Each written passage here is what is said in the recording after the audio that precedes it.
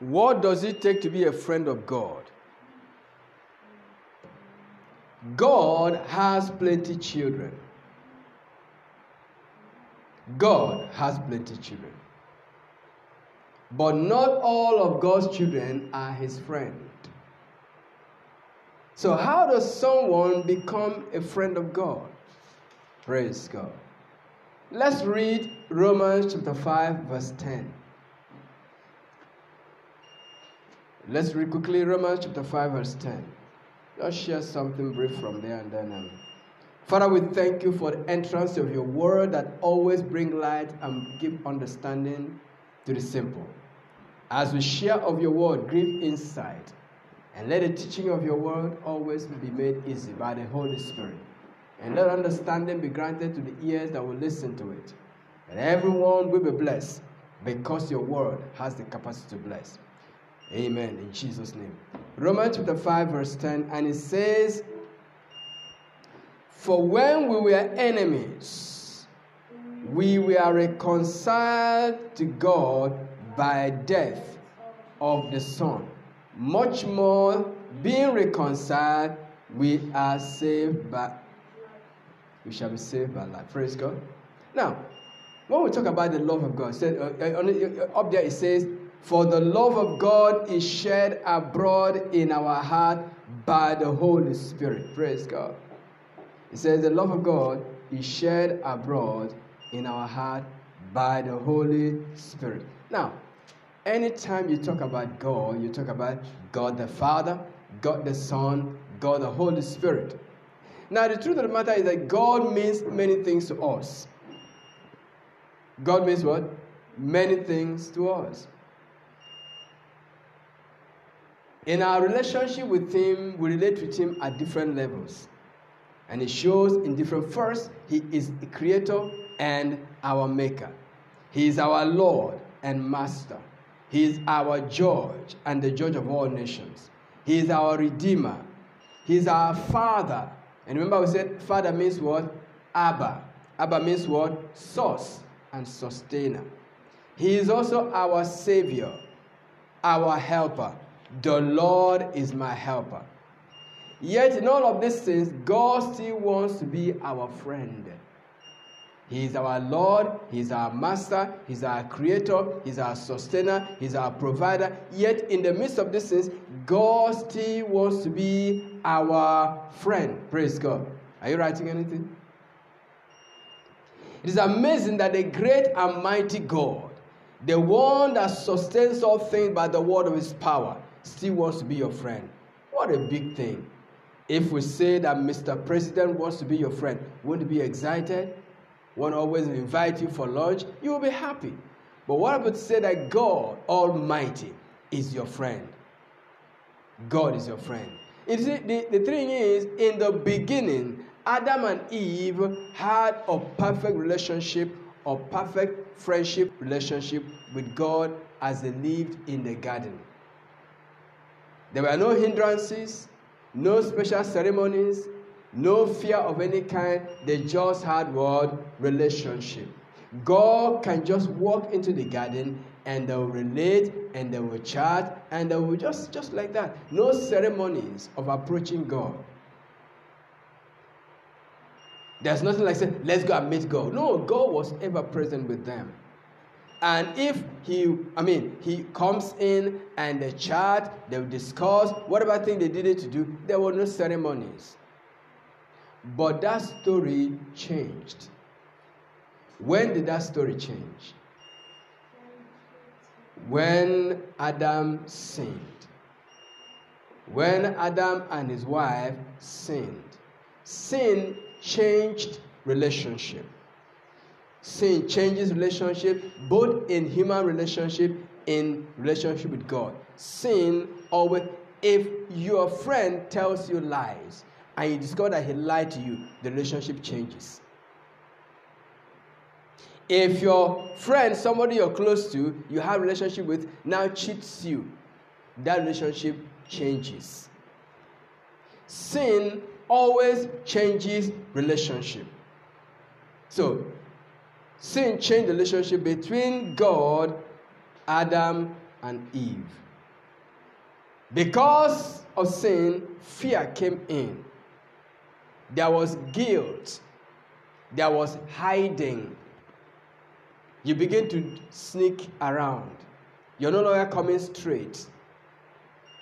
You're hiding. God created us originally to be in constant fellowship with Him. But after the fall, this fellowship or friendship was lost. It was what? Lost. So for people to reestablish relationship with God, they had to do something. Because we are created for relationship. We are created for fellowship. Now something has happened that broken that fellowship, that broken that relationship. So man became empty. Because we are created for relationship, what made that relationship possible was destroyed. There was hunger. There was vacuum. And nature does not do what? Approve vacuum. So man had to find a way to reconnect with God. Praise God. This is what gave rise to religion. It is man's desire or quest or means of finding his way back to relationship with God that created what you call religions. And what is religion?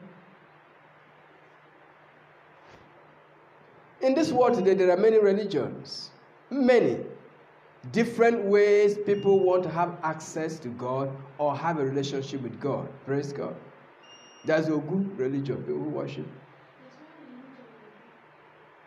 Different kinds of religion: Hindu, Buddha, Islam, Confucianism, on all kinds.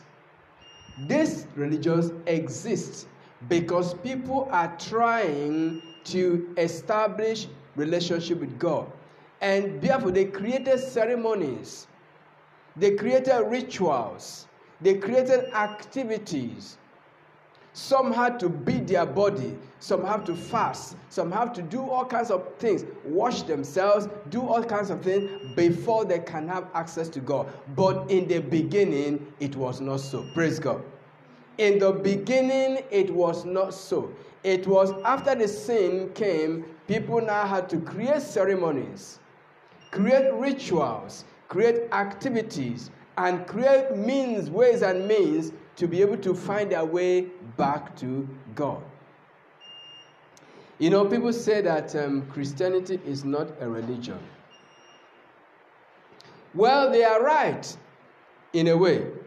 It is not a religion because religion is man's way, man's creation to have access to God. You get it? That's what religion is.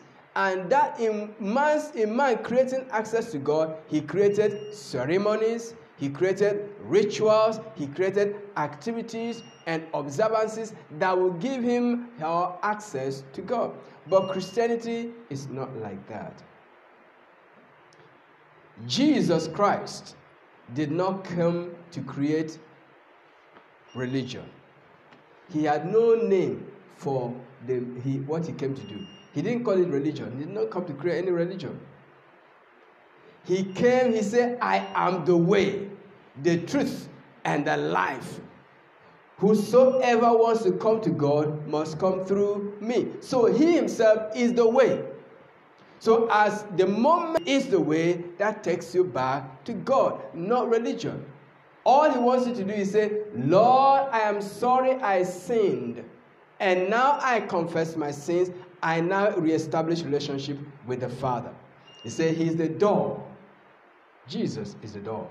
And so when people, remember, we are called Christians. But you see, Jesus did not call us Christians.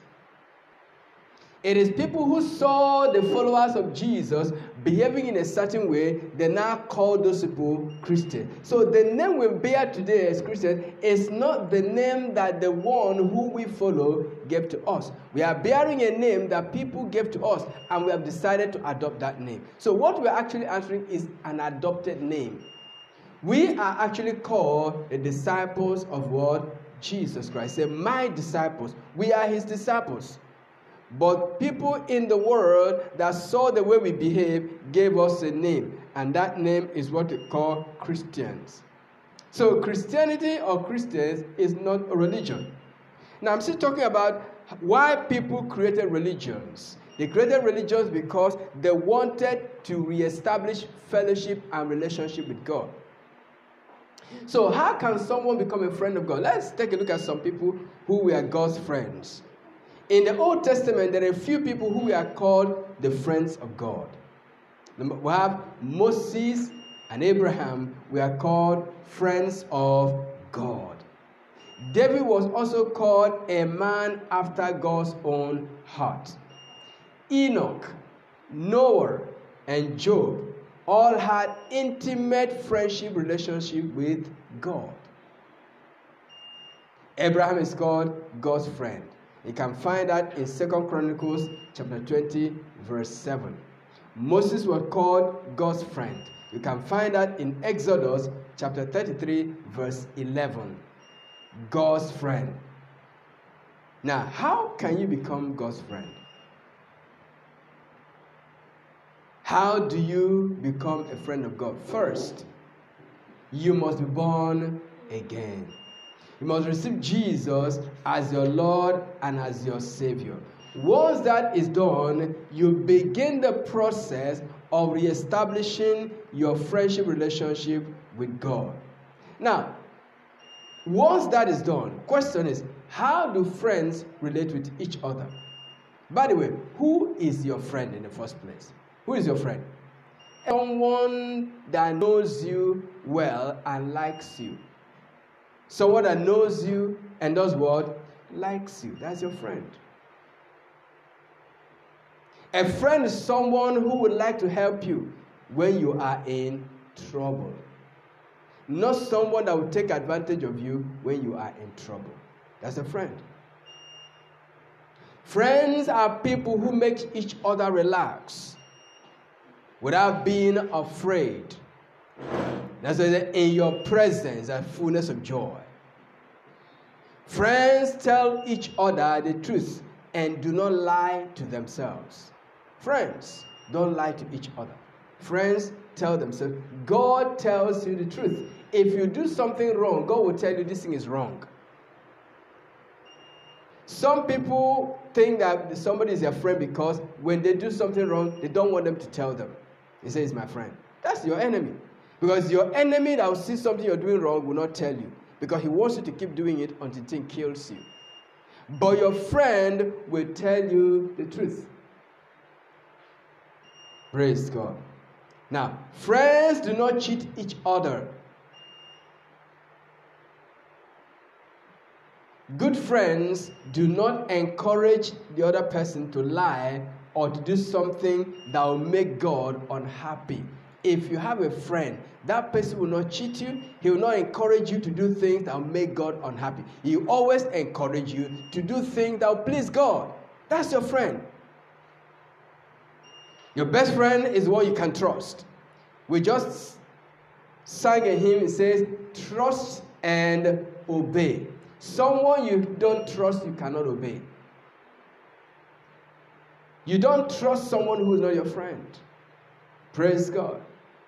Before you trust a friend, you must prove that they are honest and they are trustworthy. And how do you prove that? By relationship over time. Friends also talk with each other anytime without oftentimes don't take permission. You don't take permission to talk. Lord, please, I want to talk to you now. No, you talk to God because he's your friend. You are in need, you are in challenge, you have a difficulty. You talk to him. Say, call on me and I will answer you and show you things. Just call on him. Anytime you have a challenge, call on me. He's your friend. God is your friend. Jesus is your friend. The Holy Spirit is your friend. Anytime you feel a challenge, call on him and he will answer. He'll be there. Before Jesus came, we were enemies of God. And that's why he said in Romans chapter 5, verse 11, and he says, and not only we, but we also So we're enemies. Enemies. Enemies of God. Enemies to ourselves. For if when we were enemies, once upon a time we were what? Enemies. But when he came, he reconciled us to himself. Praise God. He reconciled us to himself by his blood. Praise the Lord. Let me just show you something about that reconciliation. Because if you are falling out of friendship with God, you can return back. 2 Corinthians chapter number 5 verse 18. If you have fallen out of friendship with God by reason of sin, fellowship has been broken, relationship has been injured, you can come back. He is a restorer. He is a reconciler. 2 Corinthians chapter 5 verse 18, and it says, and all things are of God, who has reconciled us to himself by Jesus Christ, and have given unto us the ministry of reconciliation. God has reconciled us to himself in Christ Jesus, and also has commanded us to go and reconcile other people unto him. How do we do that? When you read in Isaiah chapter 1 verse 61 verse 1, and he began to say, the Spirit of the Lord is upon me, and has I to preach the good news to the meek. Share the good news with them and tell them that Jesus has died for you. He rose from the dead, and there's no need for you anymore to run away from him. Come close and return. Once upon a time, we were his friend. Then we became enemies. But Jesus Christ has come to restore the relationship. Once upon a time, you quarreled with your friend, and now everyone has gone their ways, but you can be reconciled. All it takes is say, I'm sorry. All it takes is say what? I am sorry. And it is only the meek that can say, I am sorry. The gospel, the good news, is for the meek. He has anointed me to preach the good news to the meek, not to everybody. Because you can shout from here till Jesus comes. Those who don't want to hear it will not hear it. Those who hear it, whose hearts are hard, will not take it. You know why? Because they have no meek. They are not meek. So, the meek, when he offends, will say, I am sorry. Tell me more. God invites us to enjoy friendship with God, the Father, the Son, and the Holy Spirit. Jesus called his disciples friends. He called his disciples what? My friend. Let's see it in John chapter 15, verse 15. He says, I call you my friends. He said, henceforth, I call you not servants, for the servant knoweth not what his Lord doeth, but I have called you friends. I've called you what? For all things that I have heard of my Father, I have made known unto you. Friends share everything with their friends. Jesus shared every secret he received with the Father, from the Father, with his disciples, because they are his friends. Question is, do you share everything with someone who is your friend? You don't. You hide some things because not your friend. You can have a relationship with somebody, but that person is not your friend. There are many relationships around, marriage relationship, whatever thing, that are friends, they are not friends. Jesus said, I have called you my friend. Why? Because I have shared every secret of my life with you. So you know me. You have seen me. You have seen my weakness. You have seen when I have cried, when I was hungry, when I was tired. You have seen me in my weakness, in my strength. You have seen all. So you are my friend. And there's no information about me I have not told you. You don't hide secret from your friends. God wants us to relate with him very closely as friends. Praise God. He said, if anyone wants to boast, let that person boast in the fact that he knows and understands God. Can you boast and say, God, I know he is my Father? In Jeremiah chapter 9, verse 24, it says, let him that boasted boast in the fact that he knows me. And let me read it for you. Jeremiah chapter 9, verse 24. He said, do you want to boast?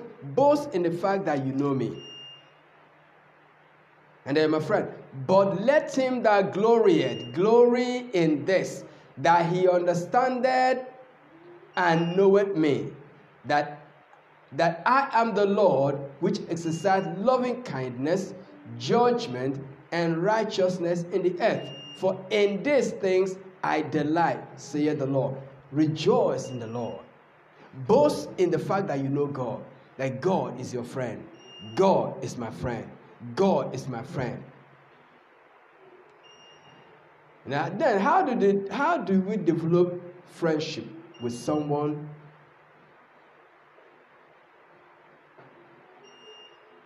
Have you seen God physically? No. So how can you develop friendship with someone you cannot see physically? Well, number one is through constant conversation with God. Talk to him every time, anywhere. God is spirit. And those that worship him, we worship him what? In spirit and in truth. So you can talk to God anywhere, whether you're on the road, whether you're on the steering, whether you're on the highway, whether you're in the bathroom, whether you're in the toilet, whether you're in your sitting room. You can talk to him anywhere because he is what? Spirit. And the more you talk to him, the more you know, the more he knows that you acknowledge his presence. Lord, I know you're here now. We welcome you here right now. We know you are listening to us. We know you are ever present with us. God wants to be part of your everyday activities, whether you're eating. He wants to be part of every problem. Every of your thoughts, God wants to be involved. Don't separate your life from God. Don't say this is not God's business. Don't say this is not God. God is interested in every area of my life and your life. Praise God. You can talk with him.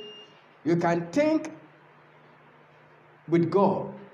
You can think with God by taking the word of God seriously. Praise God. God wants us to talk with him all the time, not some of the time. He does not want us to be too official. You know, some people want to pray. They kneel down, they do this. I'm not saying that kneeling down is not good, but see, they want to do some preparations. I want to go and talk to God. No. In the beginning, it was not so. All those things are ceremonies which religion brought. Talk to God anytime, anywhere. Jesus said, I know you heareth me.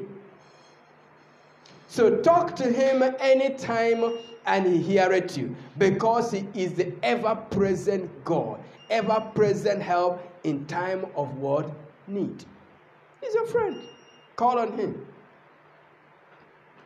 Call on the Lord while his name be found. Call on the Lord while his need. Call on the Lord while he may be found. He wipe away your tears. Do you have any tears? Just call on God right now. We all have challenges. We all have difficulties. But in those difficulties, don't ever forget to call on his name. The key to friendship with God is to maintain constant communication with him. That's a key. Maintain what? Constant communication. Always talk to God. Say, Lord, you know I'm here now. You know I'm here now. I want you to help me. You know I'm here now. I just want to thank you. He likes to talk to us. And as you're sharing your thoughts and your secrets with him, he said, Lord, you know, so there are some things I'm doing right now. Nobody knows, but you know me. You're seeing me. Talk to him. Practice his presence. Practice God's presence. Know that God is ever present with you. ever present. Sing songs to him in your heart. Dance before him. Be like a mad person, if possible. Dance to him.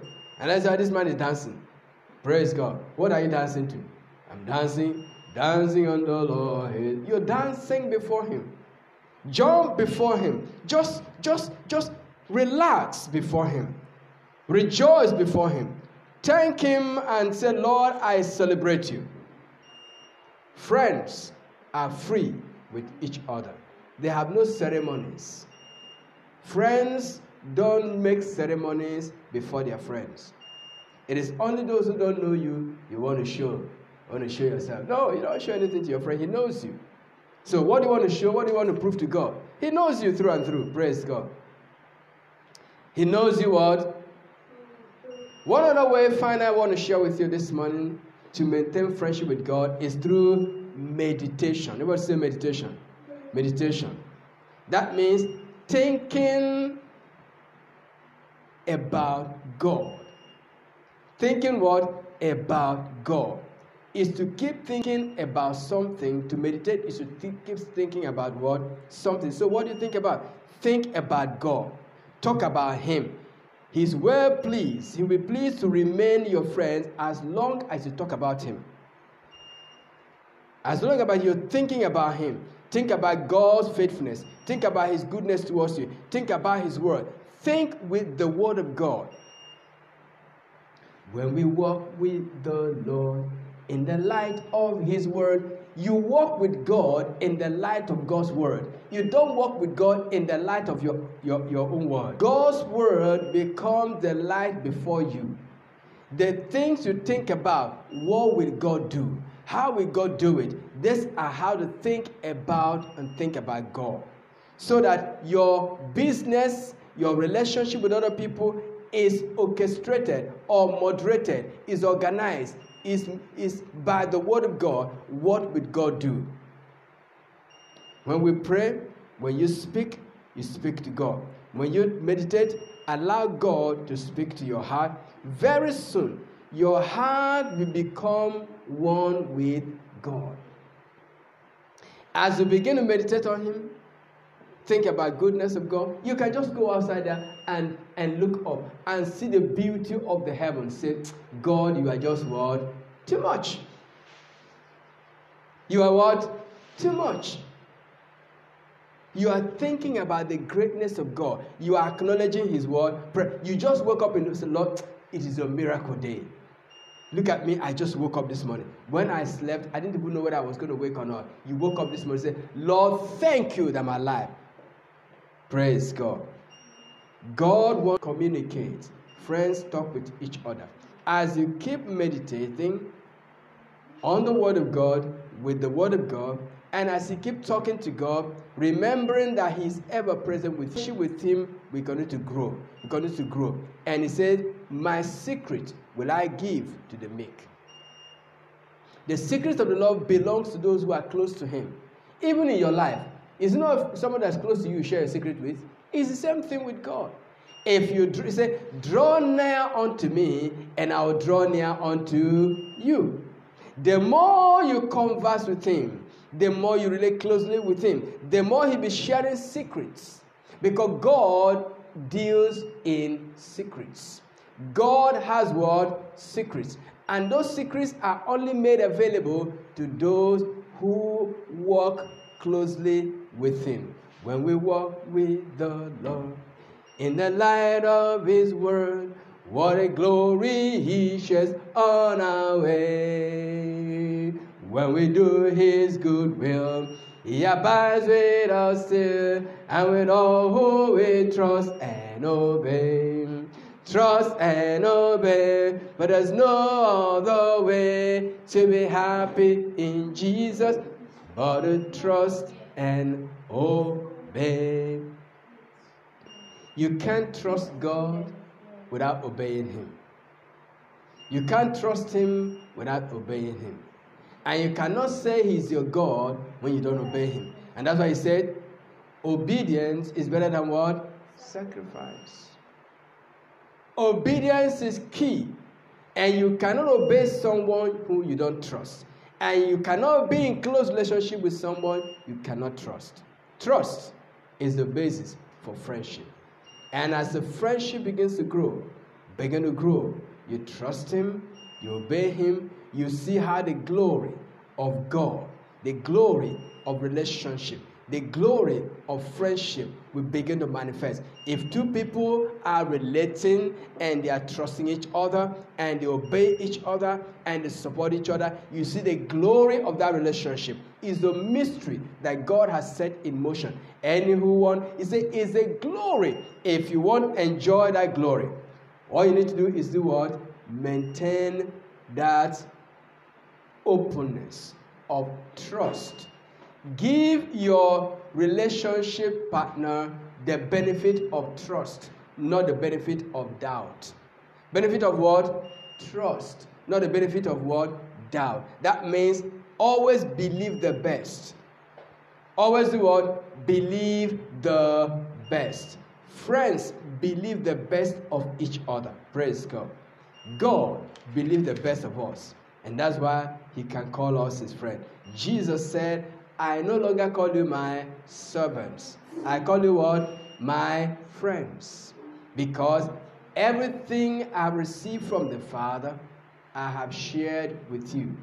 Married couples who share their secrets with their spouses maintain stronger relationship, stronger lasting relationship, more than those who keep secrets. Those who lock their phones don't want their husbands to see, don't want their wives to see. What are you hiding? Secrets that are not necessary. Praise God. Not necessary. Trust and obey. That's the way it works. Anywhere, both between you and God, between you and your spouses. Trust is the foundation of any relationship, of any fellowship. May the Lord help you to understand the power of trust, the power of fellowship. Understanding that friendship with God is enmity with the world. May the Lord bless you in the name of Jesus. And as I said, how do you start your friendship with God? First, you must be born again. If you're not born again, it's important you pray this prayer. Father, I come to you. In the name of the Lord Jesus Christ, I believe in my heart that Jesus Christ is the Son of God. I believe he died for me. I believe he rose again on the third day to set me free from sin, sickness, and disease. Today, I receive him as my Lord and my personal Savior. Come into my heart and change me. Today, I can be called the friend of God. Thank you, Father, for saving me. In Jesus' mighty name. And you that have already been saved, and something has happened in the course of life, you have sinned, you have misplaced it, you have fallen short. Today, I decree restoration for you. In the name of Jesus. As you come to him and say, Lord, I have sinned. He said, if we say we have not sinned, we lie. But if we confess our sins, he is faithful and just to forgive us and to cleanse us from all unrighteousness. I plead the blood of Jesus over you. May you be cleansed, and may your relationship, may your fellowship with the Father be restored. May your fellowship with the Holy Spirit be restored. May your fellowship with the Son be restored, even today, in the mighty name of Jesus. Thank you, Father. In Jesus' mighty name we pray. Father, we thank you this morning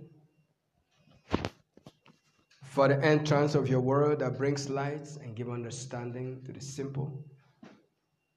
This first Sunday in the month of September, Lord, we come in humility to receive of you. Let our eyes of understanding be enlightened. Guide us in what we need to know and empower us to receive that which we need to receive. We ask, Lord, again that the teaching of your word shall be made simple by the enablement of the Holy Spirit. Grant utterance, Lord, and let the ears that hear your word receive them with humility, and let your word bring about change in their lives. We thank you because only you can make it possible. Receive all the glory in Jesus' name. Amen. Praise God. Hallelujah. Open your Bible again to Ecclesiastes chapter number 3, verse number 1. Ecclesiastes 3:1. To share with us this morning on what I title Season, Time, and Purpose. Season, time, and purpose. Praise God. Ecclesiastes chapter 3, verse number 1. And it reads, "To everything there is a season, and a time to every purpose under the heaven." To everything there is what? There is a season. And there is what? A time to every purpose. I want to take care of three things: season, time, purpose. Let's say it together: season, time, and purpose. Now, what is a season? Season is a period. Season is a period during which certain things or certain events take place. Certain signs begin to manifest that tells you a season is about to begin. For example, we are in rainy season. Before the rainy season comes in, certain things begin. So we are entering rainy season. In the same way, when we say dry season, certain things begin to happen. You say it's like we are entering dry season. So a season is a period during which certain things or certain signs or certain events or certain circumstances begin to occur, begin to manifest. And as they begin to manifest, those signs and those events begin to manifest, they are pointing you to one thing. They are pointing you to time. Bible said, there is to everything there is what? A season and a time. So the events, the occurrences, the things that are the signs, they are evidences that there's a season that's coming or that's going. Praise God. And all of them are together. The season takes you to time. Seasons point you to time. Season points you to what? Time. He said, to every season, to everything there is a season, and that is what? A time. Take note. It says season, time, and purpose. Praise God. Now, as I said, season points your attention toward time. And time demands two things from you. You may not do anything about the season because seasons can be automatically generated, or you may not influence the season. But season brings your attention to time. And time demands two things from you. Praise God. Time demands two things from you. Number one, it demands you to make a decision. And it demands you to take action. Seasons calls your attention toward time. And time demands you to do two things. Demands you to take a decision, and then, to make a decision, and then to take action. As the signs begin to manifest, they draw your attention to get ready to take a decision and to act on it immediately. Yes, a decision and take action. As the signs are begin to show, it takes you to, it reminds you, say, it's time to do something, it's time to do something, it's time to take action, it's time to move. Before you came to church this morning, you woke up, begin to prepare, and say, we're going to church by what time? You begin to prepare yourself, and then you took your bath, and then you came here. Praise God. So, season prepare you for, calls your attention to time. And time demands two things from you, decision and time. Now, the decision and action you take must be to fulfill purpose. Remember, the scripture says, to everything there is what? A season and time to every purpose. Praise God. Every decision you make in life and actions you take must be in fulfillment of what? Purpose. Season draws your attention to time. And time demands two things from you: make a decision, and then do what? Take action. And the action you take must be in line with what? To fulfill purpose. That's it. That's what the Bible said. That's what the Bible said. I mean, for everything there is a season, and there's a time to everything, and all of them are zeroing in on one thing again. What is that thing? Purpose. God is a God of what? Purpose. We always say that. Then, but what do we do about it? Now, you don't necessarily initiate the season. You may not, it will not be you that initiate the season. Season begins sometimes on its own, spontaneously, or it can gradually emerge from nowhere, as we used to say, nowhere. You have to be observant to understand the season that you're in. Your life is a series of seasons. Once upon a time, you were a child. You had the season you flow, childhood, 5 years, 5 to 10 was a season. 11 to 15 was a season. 15 to 20 was a season. 20 to 25 was a season. Praise God. Certain things that were happening. Certain expectations, there are certain things you expected of you to do at that time. Some you did, some you could not do, but that season had passed. They can't come back again. You can no longer be 5 years old. It's not possible.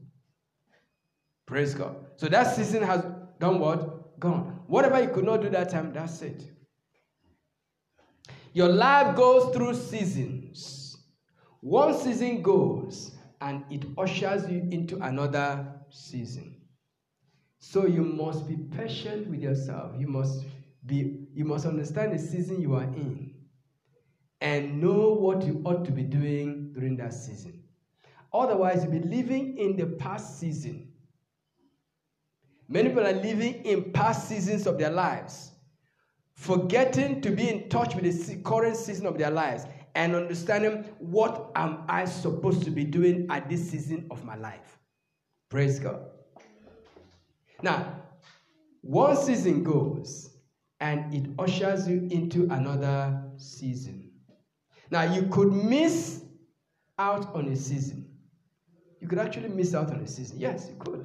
If you are not observant, you might be playing around, jumping all over the place, and miss out on a season.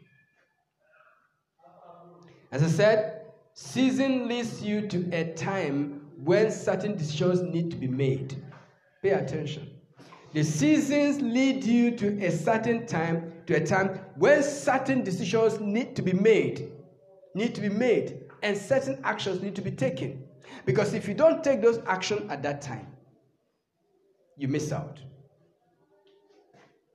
And once you miss out in the season, and that means if you miss out in the season, it is true, it follows that you miss out on the decision that you need to make. I miss out the timing. You miss out the season, you miss out the timing. And if you miss out the timing, it means you will not be able to take the decision that are in line with the time and take action that are also in line with the time. Praise God. Some people take actions that are not in line with the time that they live in. They take certain decisions that do not align with the time that they live in. Are you getting what I'm saying? If you now, you are 11 years old, you want to go and start driving a car. You say, tomorrow I'm going to drive a car. It's a good decision, but it is a decision that is not in line with the season of your life. You get it? Is it a good decision? It is. But it is a decision that is not in line with the season of your life. Because the season does not allow an 11-year-old child to drive a car. The season you are now in is a season of going to school and learning and studying to prepare yourself for another season that will eventually come. Praise God. The season you are now is a season of going to school, paying attention in class, learning all that you need to learn to prepare you for another season that is going to come upon you in the future. Praise God. So once you miss the season and the timing, you either abort purpose, delay purpose, or you destroy purpose. I repeat, once you miss out the season and the timing, you either abort purpose, delay purpose, or destroy purpose. Everything in life is about purpose, nothing else. Who created purpose? Not you. On the other hand, once you understand the season and the timing, and you make the right decision and take the right action, there is a high probability that you fulfill purpose or you will advance purpose. I said, once you understand the season and the timing, and you make the right decision, and you take the right action, the tendency is very high that you will do what? Fulfill purpose or advance purpose. Ladies and gentlemen, the whole essence of living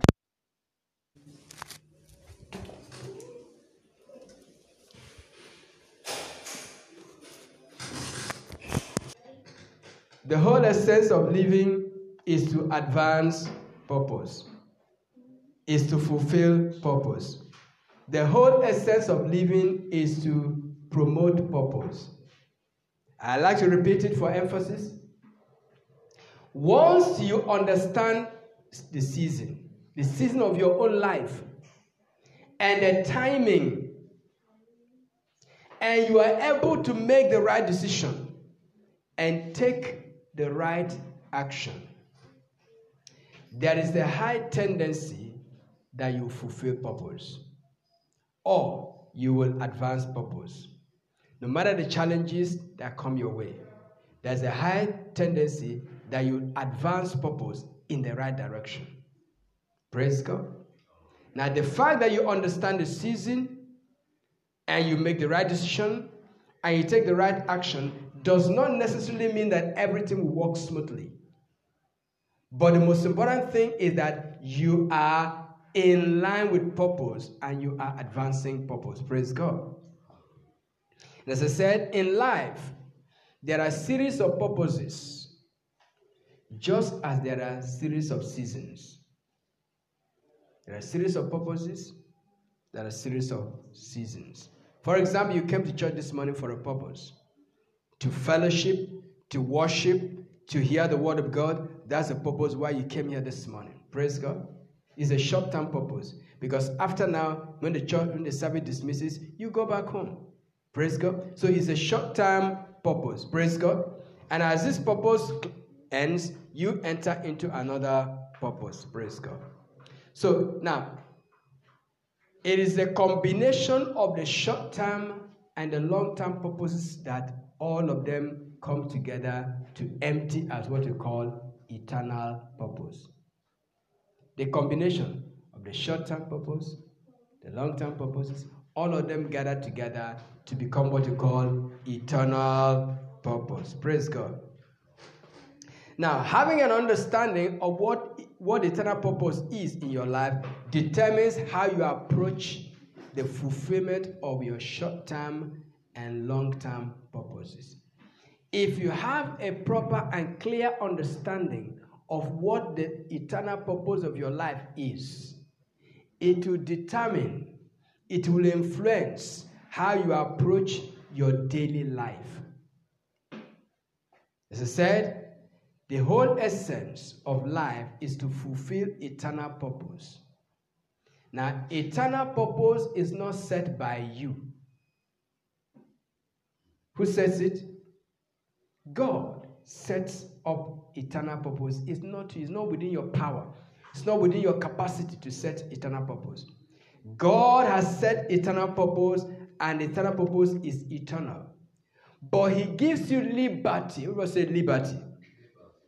He gives you liberty within the seasons that are available and within the time that you have to do something to work towards accomplishing that eternal purpose. Now, if you don't do it, you will not hold him responsible. He will hold you responsible. Seasons and time are what you have at your disposal to walk in purpose. Praise God. Now, if you don't pay attention to the seasons and the time, you can never fulfill purpose, God's eternal purpose for your life. Pay attention to seasons. Ask yourself, now, which season of my life is this? There's a time when we read in Ecclesiastes, there's a time to do what? To speak. There's a time to keep quiet. There's a time to do what? Remember now. That's a season. It's a time and season. There's a time to be in and there's time to be out. There's a time to plant. There's a time to be. There's a time to work for someone. There's a time to work for yourself. To answer your own name. Praise God. These are times and seasons. There's a time to laugh and there's time to weep. There's a time to cast away stones. Time to gather them. Praise God. There's a time to work for someone.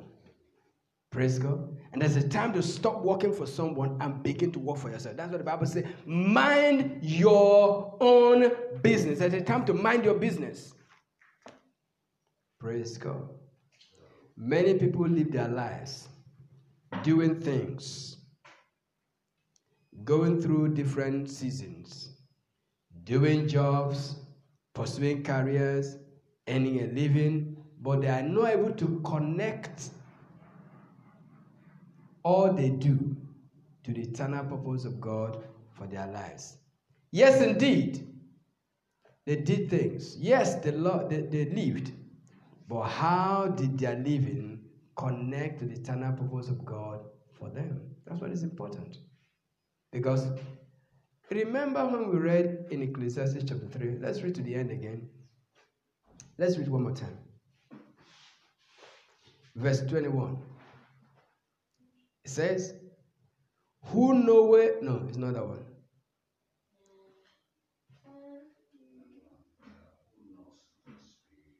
No, let me read verse 1. This one, okay, it says, he had made all things what? Beautiful, verse 11. In his time. God has made all things beautiful. The eternal purpose is established in God's time and in his time. And it says, also he has set the word in your heart. Do you know that the word is in your heart? The word is in your heart. It's in your heart. The word, the whole word is in your heart. Say, the whole word is in my heart. It's in your heart. And yet, God has hidden the beginning from the end from you. The beginning and the end, he has hidden from you. Meanwhile, the whole word is in your heart. So what do? What did everyone should eat and drink and enjoy the good of his labors? It is the gift of God. Enjoy your work. Do you have work? What is that work you do? Everyone should do what? I said in my heart, God shall judge the righteous and the wicked. For what? There is a time there for every purpose and for every work. Verse 17. You need to identify your work. Ask yourself, is your work in line with eternal purpose? First, you must recognize that you didn't bring yourself into this world. Praise God. How many of you brought yourself into the world? You didn't bring yourself. So it is not your purpose. It is God's purpose. Therefore, the things you do, your career, your profession, the pursuit, must connect you towards fulfilling God's purpose for your life. Your career is wonderful, your profession is perfect, but you must connect it to God's eternal purpose for your life in this world. Otherwise, you will leave, go to school, raise a family, be an outstanding professional, and yet not accomplish eternal purpose. What is that eternal purpose? What is that eternal purpose? The purpose of God for you in this world as a Christian, the first number one purpose for you is to get people to become born again and receive Jesus Christ as Lord and Savior. That is the number one purpose. Praise God. That's what? Number one purpose. So everything you do must be in line, must be focused, must be directed to getting someone born again. That's it. You may be doing many things, but all those things must be directed towards getting someone come to know Jesus, because that's why Jesus Christ came. Because there's room for you, for your short-term and long-term purposes. The fulfillment of all of them must lead to the beginning of another one. In other words, life, I repeat, is a series of what? Purposes. And all of them must lead to the what? Eternal purpose. The purpose of God why this earth remains is that as many people as possible will come to know Jesus Christ as Lord and Savior. Praise God. The eternal purpose of God is not so that it can be wealthy and be rich and be known and be celebrated around the world. That's too small. That's too small. Is it good? Yes, but that's too small compared with why God has kept you in the world. It's good that you're celebrated. You receive an award. That's good. But that is too small compared to God's main purpose for allowing you to see the day. And until you understand it and align yourself to it, ladies and gentlemen, your life is not yet in line with His purpose. May God help you. May your eyes open. May your understanding be enlightened to God's eternal purpose for your life.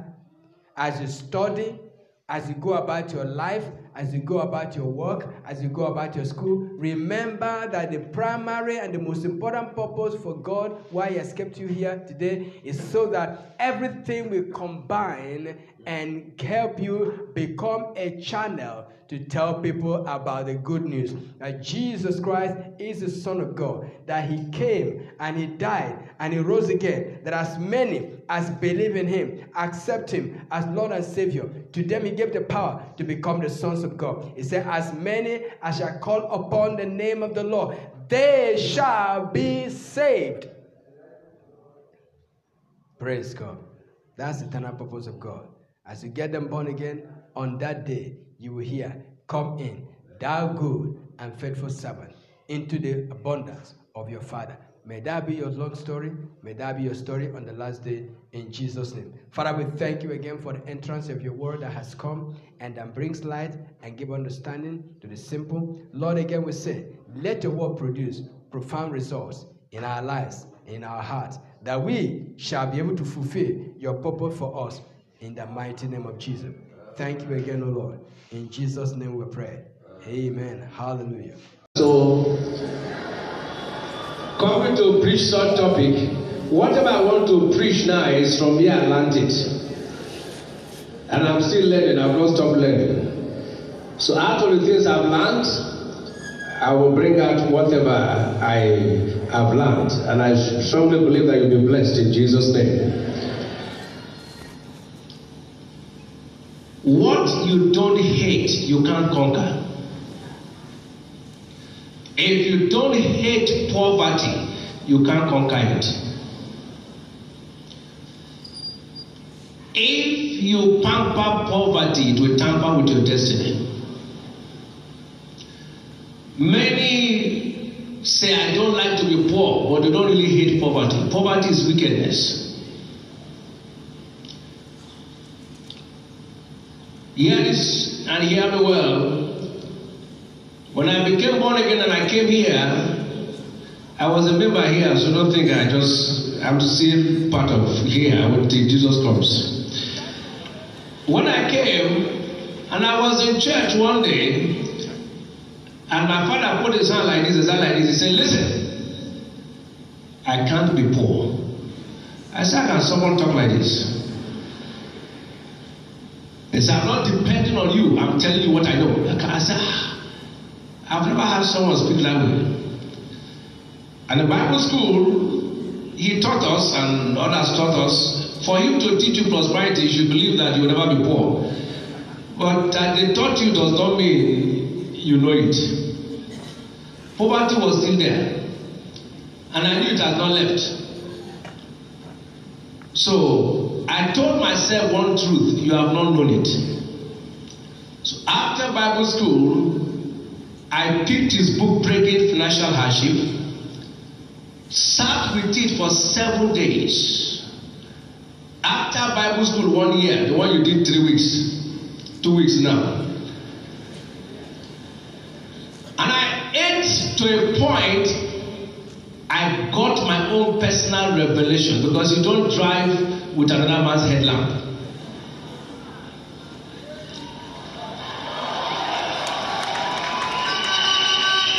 And I said, I can see the secret why my father would say nothing can make him. And the covenant is superior to any economic challenge. This same God will open it up to you in the name of Jesus. The gospel of Jesus has two parts: the person of Jesus and the principles of Jesus. The person of Jesus guarantees your heaven. His principles guarantees your success and prosperity. He took his son, but he left his book. Many have accepted his person, but they've toyed with his principles, so they cannot be principals to deal with principalities. You hear me? He said, this book of the law shall not depart out of your mouth. Joshua 1:8. For thou shalt meditate therein day and night. Now, your success is not in the hands of God anymore. You determine it. He said, you shall make your way, not God, prosperous, you, and have good success. So it's no longer God's work. God has done everything. If you are poor today, the devil is not your problem. Because you are not the only one is pursuing. He has pursued others and they succeeded. You will succeed likewise. Now hear me. It is God's desire that you prosper. God wants you and I to prosper so that we can carry out his great commission on the earth. Without prosperity, the gospel cannot spread. I want to get very angry with poverty. I don't think you have ever seen poverty. That's why you're playing with it. If poverty has ever visited your family, you will react. Because you know, when you are poor, even your dressing you will think does not fit you. I will be poor, and after dressing up, you say, look at me very well. Are you sure this clothes is fine? It's fine, but you have. It's not the devil. The poverty has made you to think that even people looking at you are seeing poverty in you. But because you have come to Shiloh, you will never be identified with the poor. In the name of Jesus. God wants you to enjoy life. He doesn't want you to endure life. He said, I have come that you may have life and have it more abundantly. So redemption is for you to enjoy life. God wants to be prosperous so you can provide for your family. You can be a blessing to people. Now hear this and hear me well. Men stay poor because they can't trust the character of God. The reason people are poor, they don't trust who God is. He said, God is not a man that he should lie. Numbers 23 verse 19. Neither the Son of Man that he should repent. Had he said, and shall he not do it, and he spoke and shall not make it good. If God has said anything, then don't doubt him. It pains him when you doubt him, it gladdens him when you trust him. We trust the natural financial system. Someone says the bank said to me, if I put in this money, they can give me 5%. So I'm going to deposit money. That was what people became victims of wonder banks that just took your money and you are gone. You trust them, but you can't trust God. God who spoke to you said, I don't know. It's only in the kingdom of God here we say I don't have money. But if they hear the word, they are giving them 20%, you will borrow money to go and give. And most of you, even the one you borrowed, they took it and the money went off. All the wonder banks, you know their names. It's not from me, we hear the names. Shout hallelujah. Hear me and hear me well. No matter where you are in any part of the world, you can prosper. The richest churches today on earth are all in Nigeria.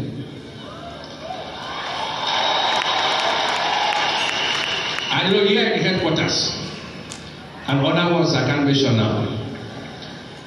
Listen, people of God, he said, God is no respecter of persons. But in every nation, including the nation where you're working from. In Acts 10, 34, 35, he said, now I perceive that God is no respecter, you man, of persons. In every nation, including the nation where you are, even if you're working from Chad or Haiti, he says no respecter of persons. And so there's no difference between the Greek and the Jew.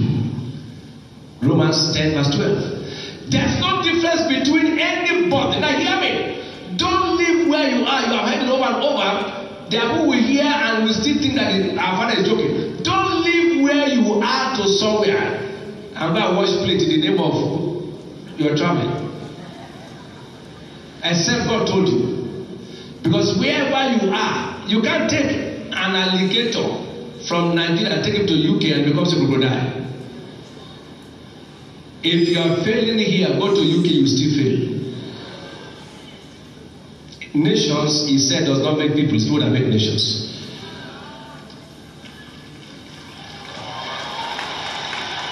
Hear me, people of God. We all have equal opportunity on earth. Ecclesiastes chapter 5 verse 9. The dear earth, everyone, the profit of the earth is not for few people, it's for all of us. May your own portion be delivered to you.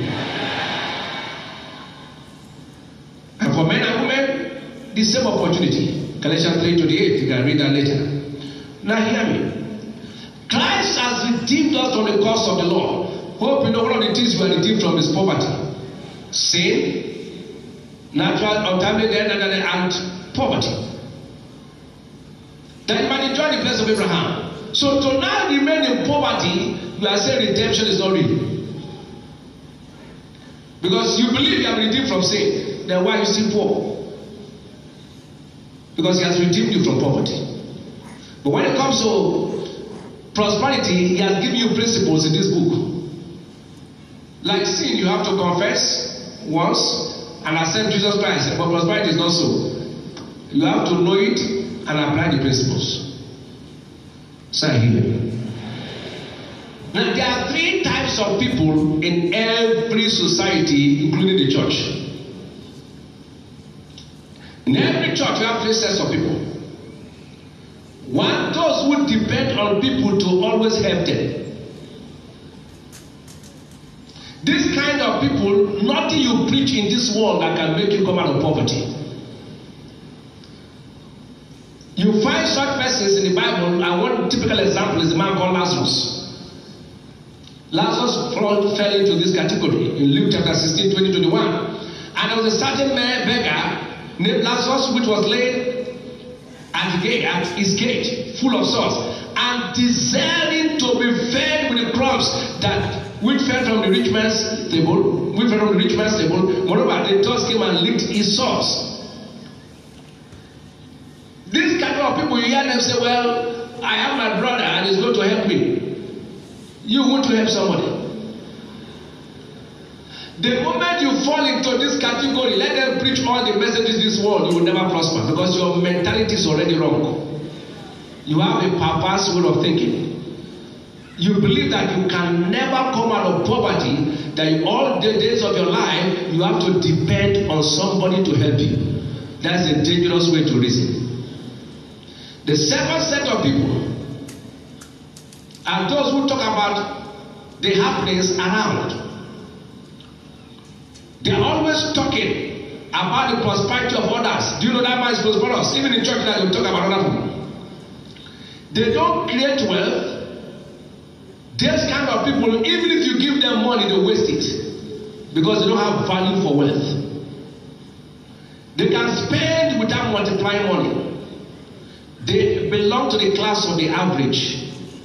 And that class, God hates it because God said, "That shall be above only." God never made provision for average. Deuteronomy 28 verse 13. To be average is against scriptures. He said, "Thou shalt be above only," not optional. Such people, they don't keep talking about events. They never talk about the world.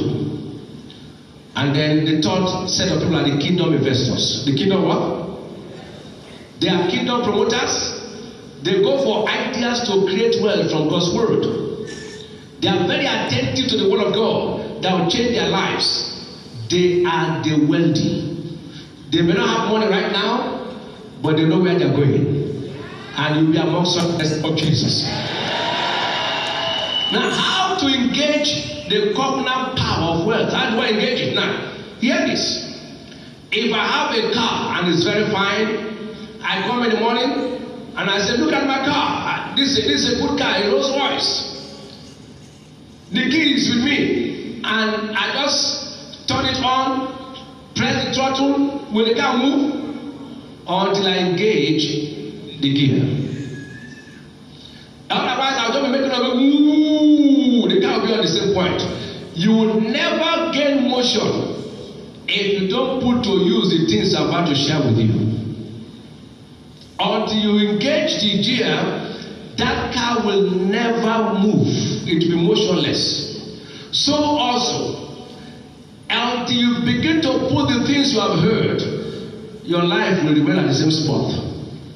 That will not be your portion. So how do I engage the covenant power if I want to enjoy kingdom wealth? Number one is love for God. There is a difference between the love of God and the love for God. They are not the same. The love of God is the one He loved us. He said the love of God has been shed abroad in your heart. The love of God is the one you have to demonstrate towards Him. We mix it. The love of God, God has already loved us.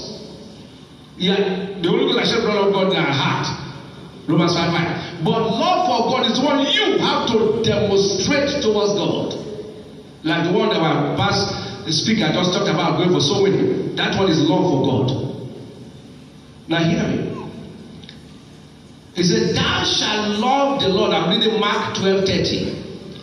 "Thou shalt love the Lord thy God with all thy heart, with all thy soul, with all thy mind." And then Mark added something, "with all thy strength." Matthew did not use strength, but Mark says strength. For this is the first commandment. You must love God with everything, including your money, because that is your strength.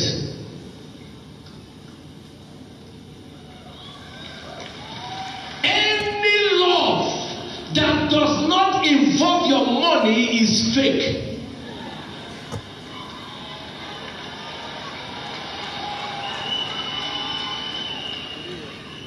Listen, the proof of love is the passion to give.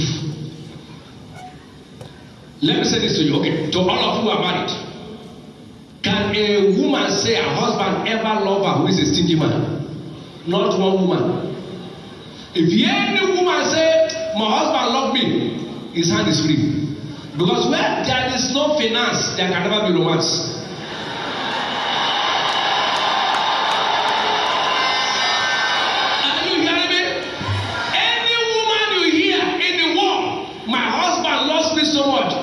He's not no stingy man with the wife. He said, "Don't mind that husband, very stingy."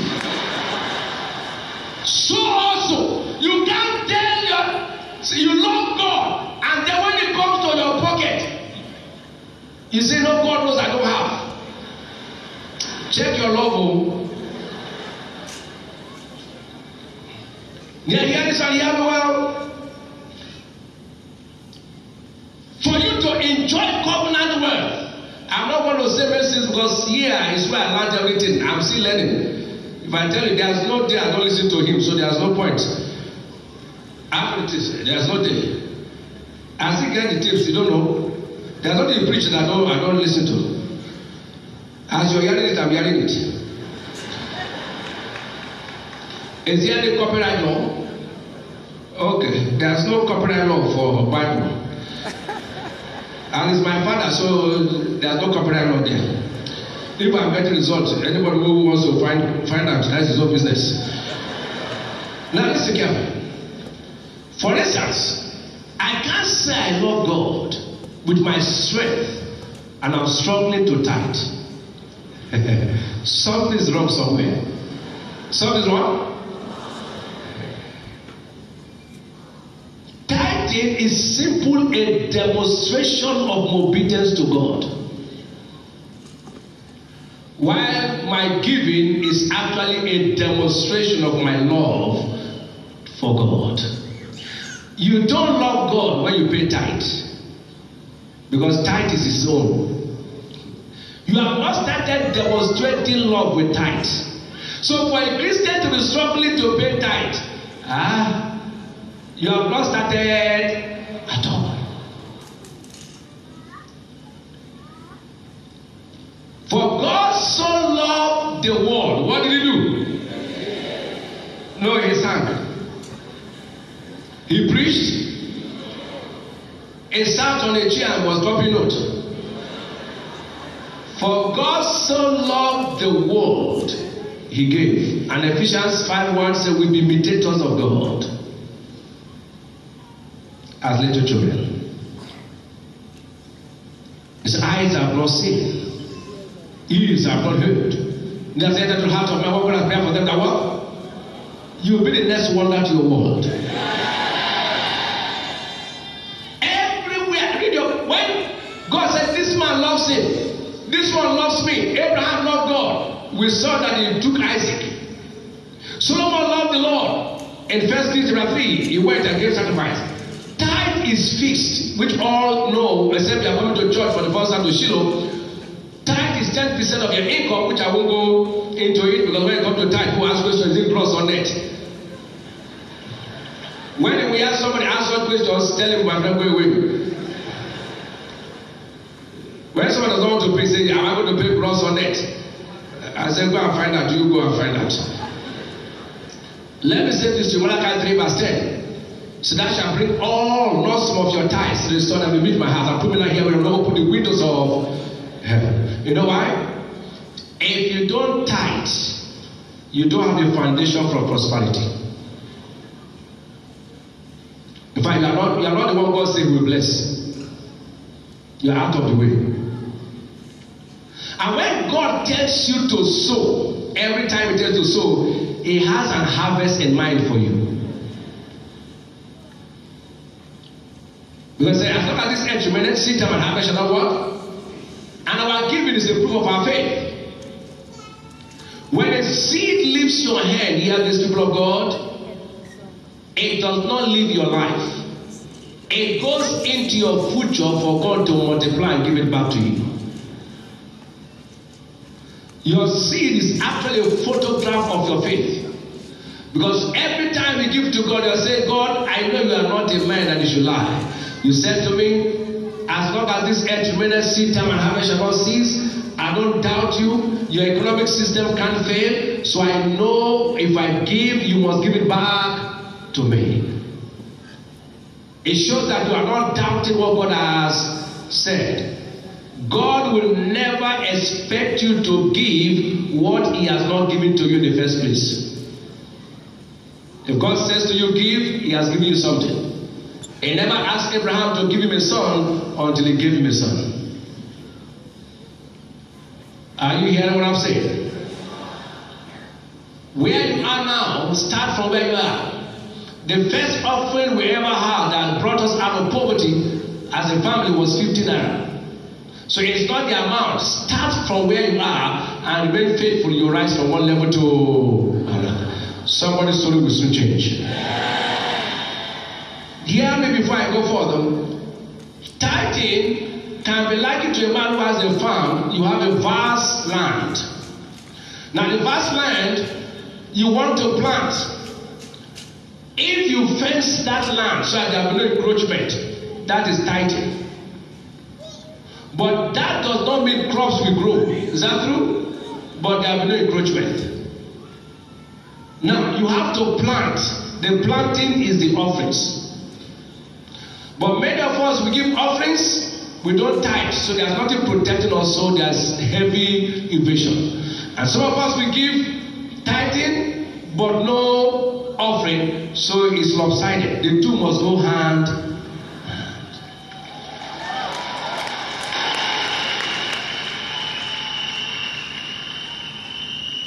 God treasures every giver. The quality of your seed determines the quality of your house. And the only way you can overcome greed is to be a giver. But many of us, in giving, some of us will pay tithe, we give offerings, but why is it not producing? Because before we even give, we have started complaining. Since I went to this church, they say Shiloh sacrifice, I've given. They say we should give for a bus, I've given. You have seen it in your room. They say this one, I've given. I don't know what is really happening till now. Is that that is causing it?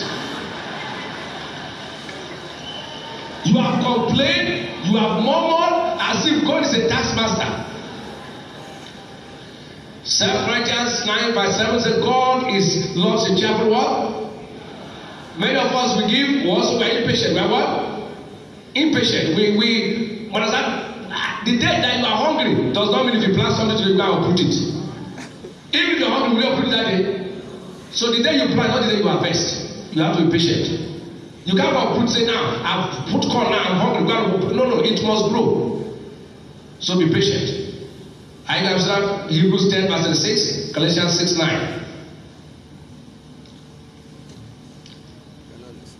They say, and let us not be really well doing, but in due season we shall reap if we faint.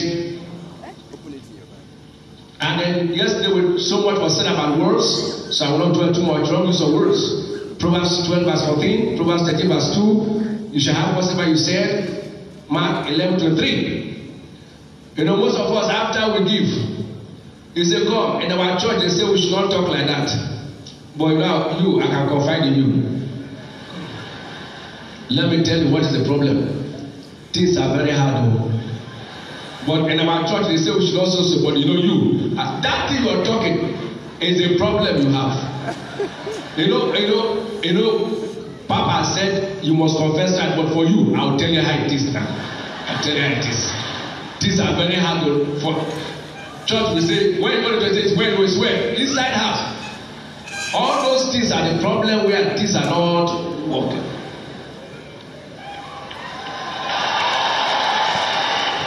Stop saying the wrong thing. Stop saying what?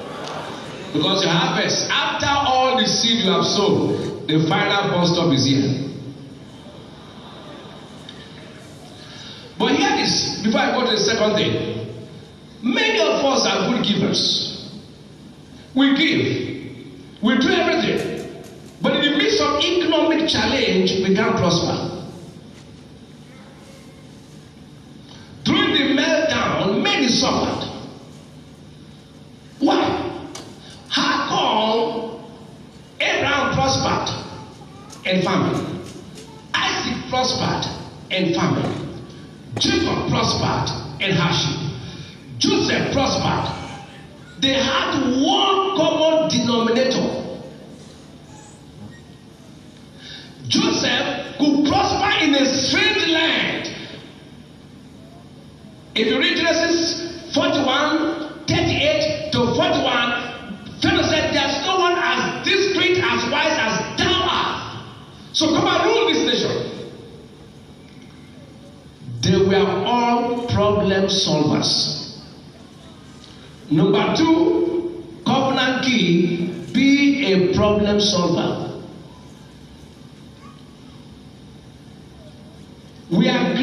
to solve problems on earth. Everything created is a solution to a specific problem on the earth. Your ears hear, your eyes see, your mind thinks.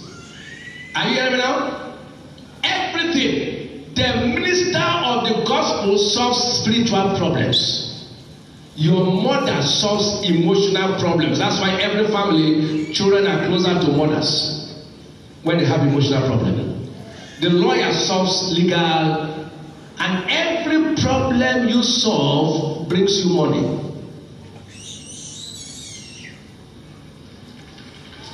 Money is available everywhere because there's problem to solve everywhere. And the more problems, the more money.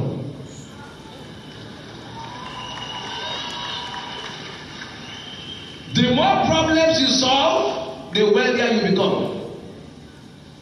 For instance, Nigeria, where we're transmitting from to the entire world, has too many problems. Nigerians are traveling out, foreigners are coming in. Why? They can see what Nigerians can see.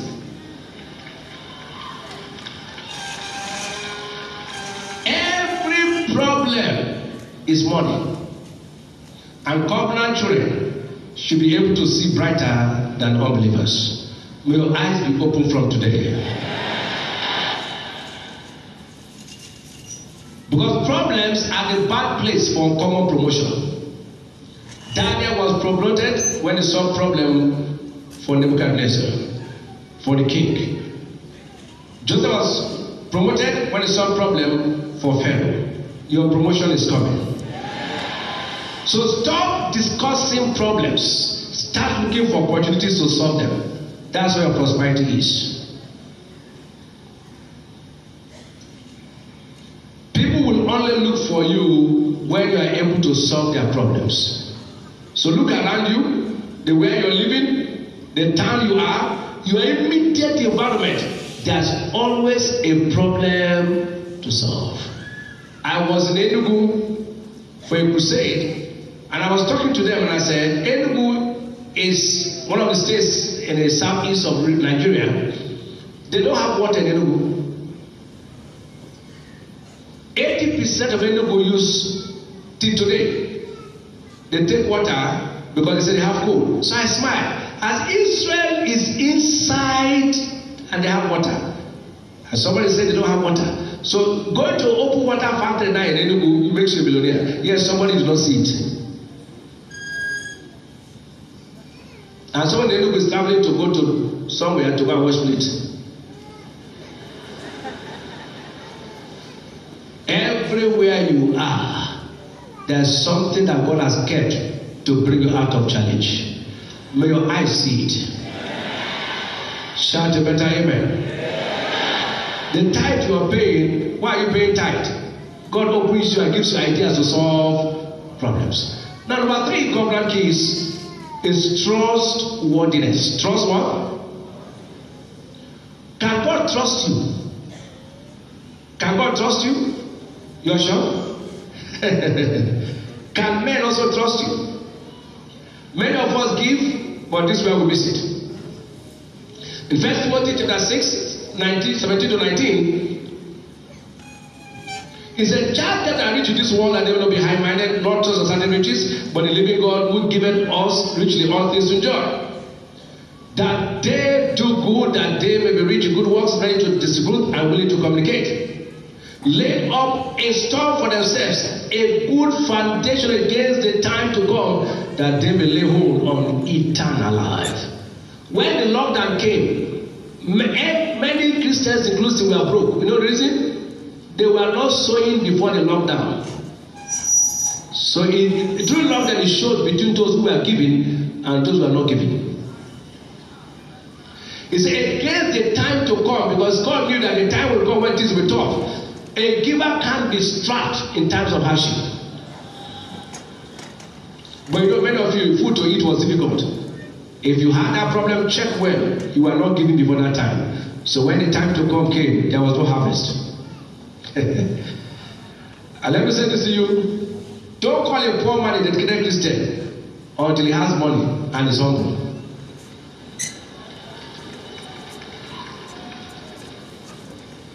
That he comes to sanctuary to work every day, let him have money first. It's easy to be very dedicated when you're poor. Your true dedication will come out to see when you have money and still dedicated. They say this man is a child. You know why? You have too many prayer requests when you're in poverty. You see as our father is now. He's not a poor man. He goes for so many. So don't say I'm going for so many, oh God, give me money. But no poor man can decide to go for so many and say, oh God, this is where I'm going. Give me a job. Okay, let him get the job and still go for so many. They say this man is a child of God.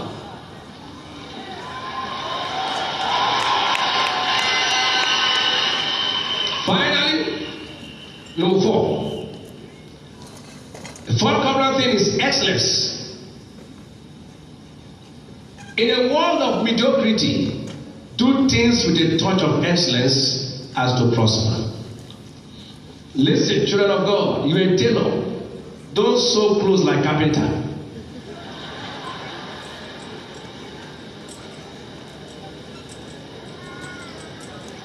If you like, be in tomorrow's anointing service, anoint your shop, use mantle, and your food is not sweet, nobody will come.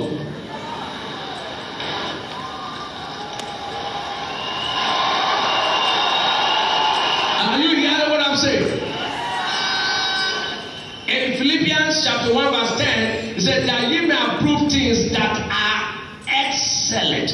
Always exceed people's expectation. Refuse to settle for mediocrity if you want lasting wealth.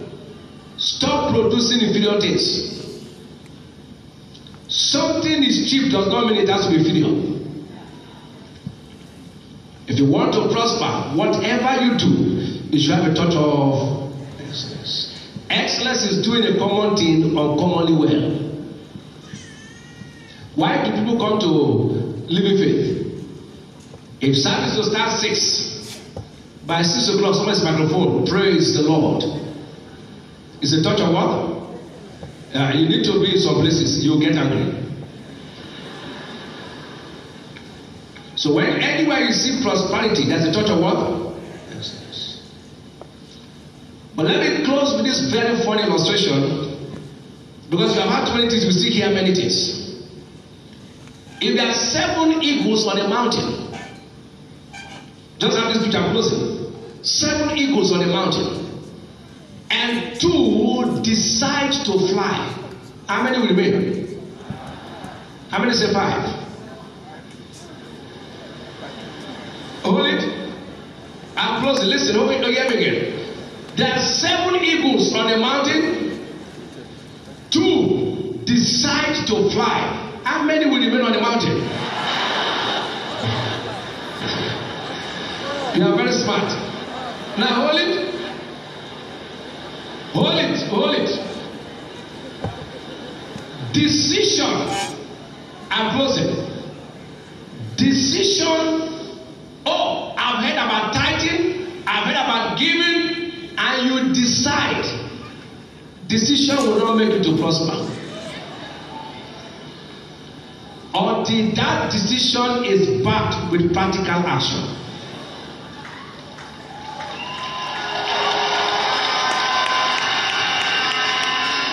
Jesus said, and I close with that scripture, John 13:17, if you know these things, happy are ye if you do them.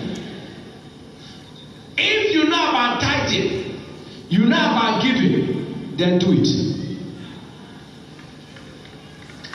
If you like, copy all the notes, confess all the confession, do all the prayers, and you are not a giver, you will still be a pauper. There is no God forbid, you forbid stinginess.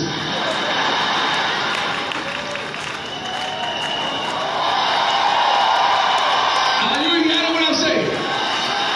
Listen. You prosper by giving. I heard it from you. Stay prosperous by giving. And you continually prosper till Jesus comes by giving. The day you stop giving, prosperity will also stop. Rise to your feet.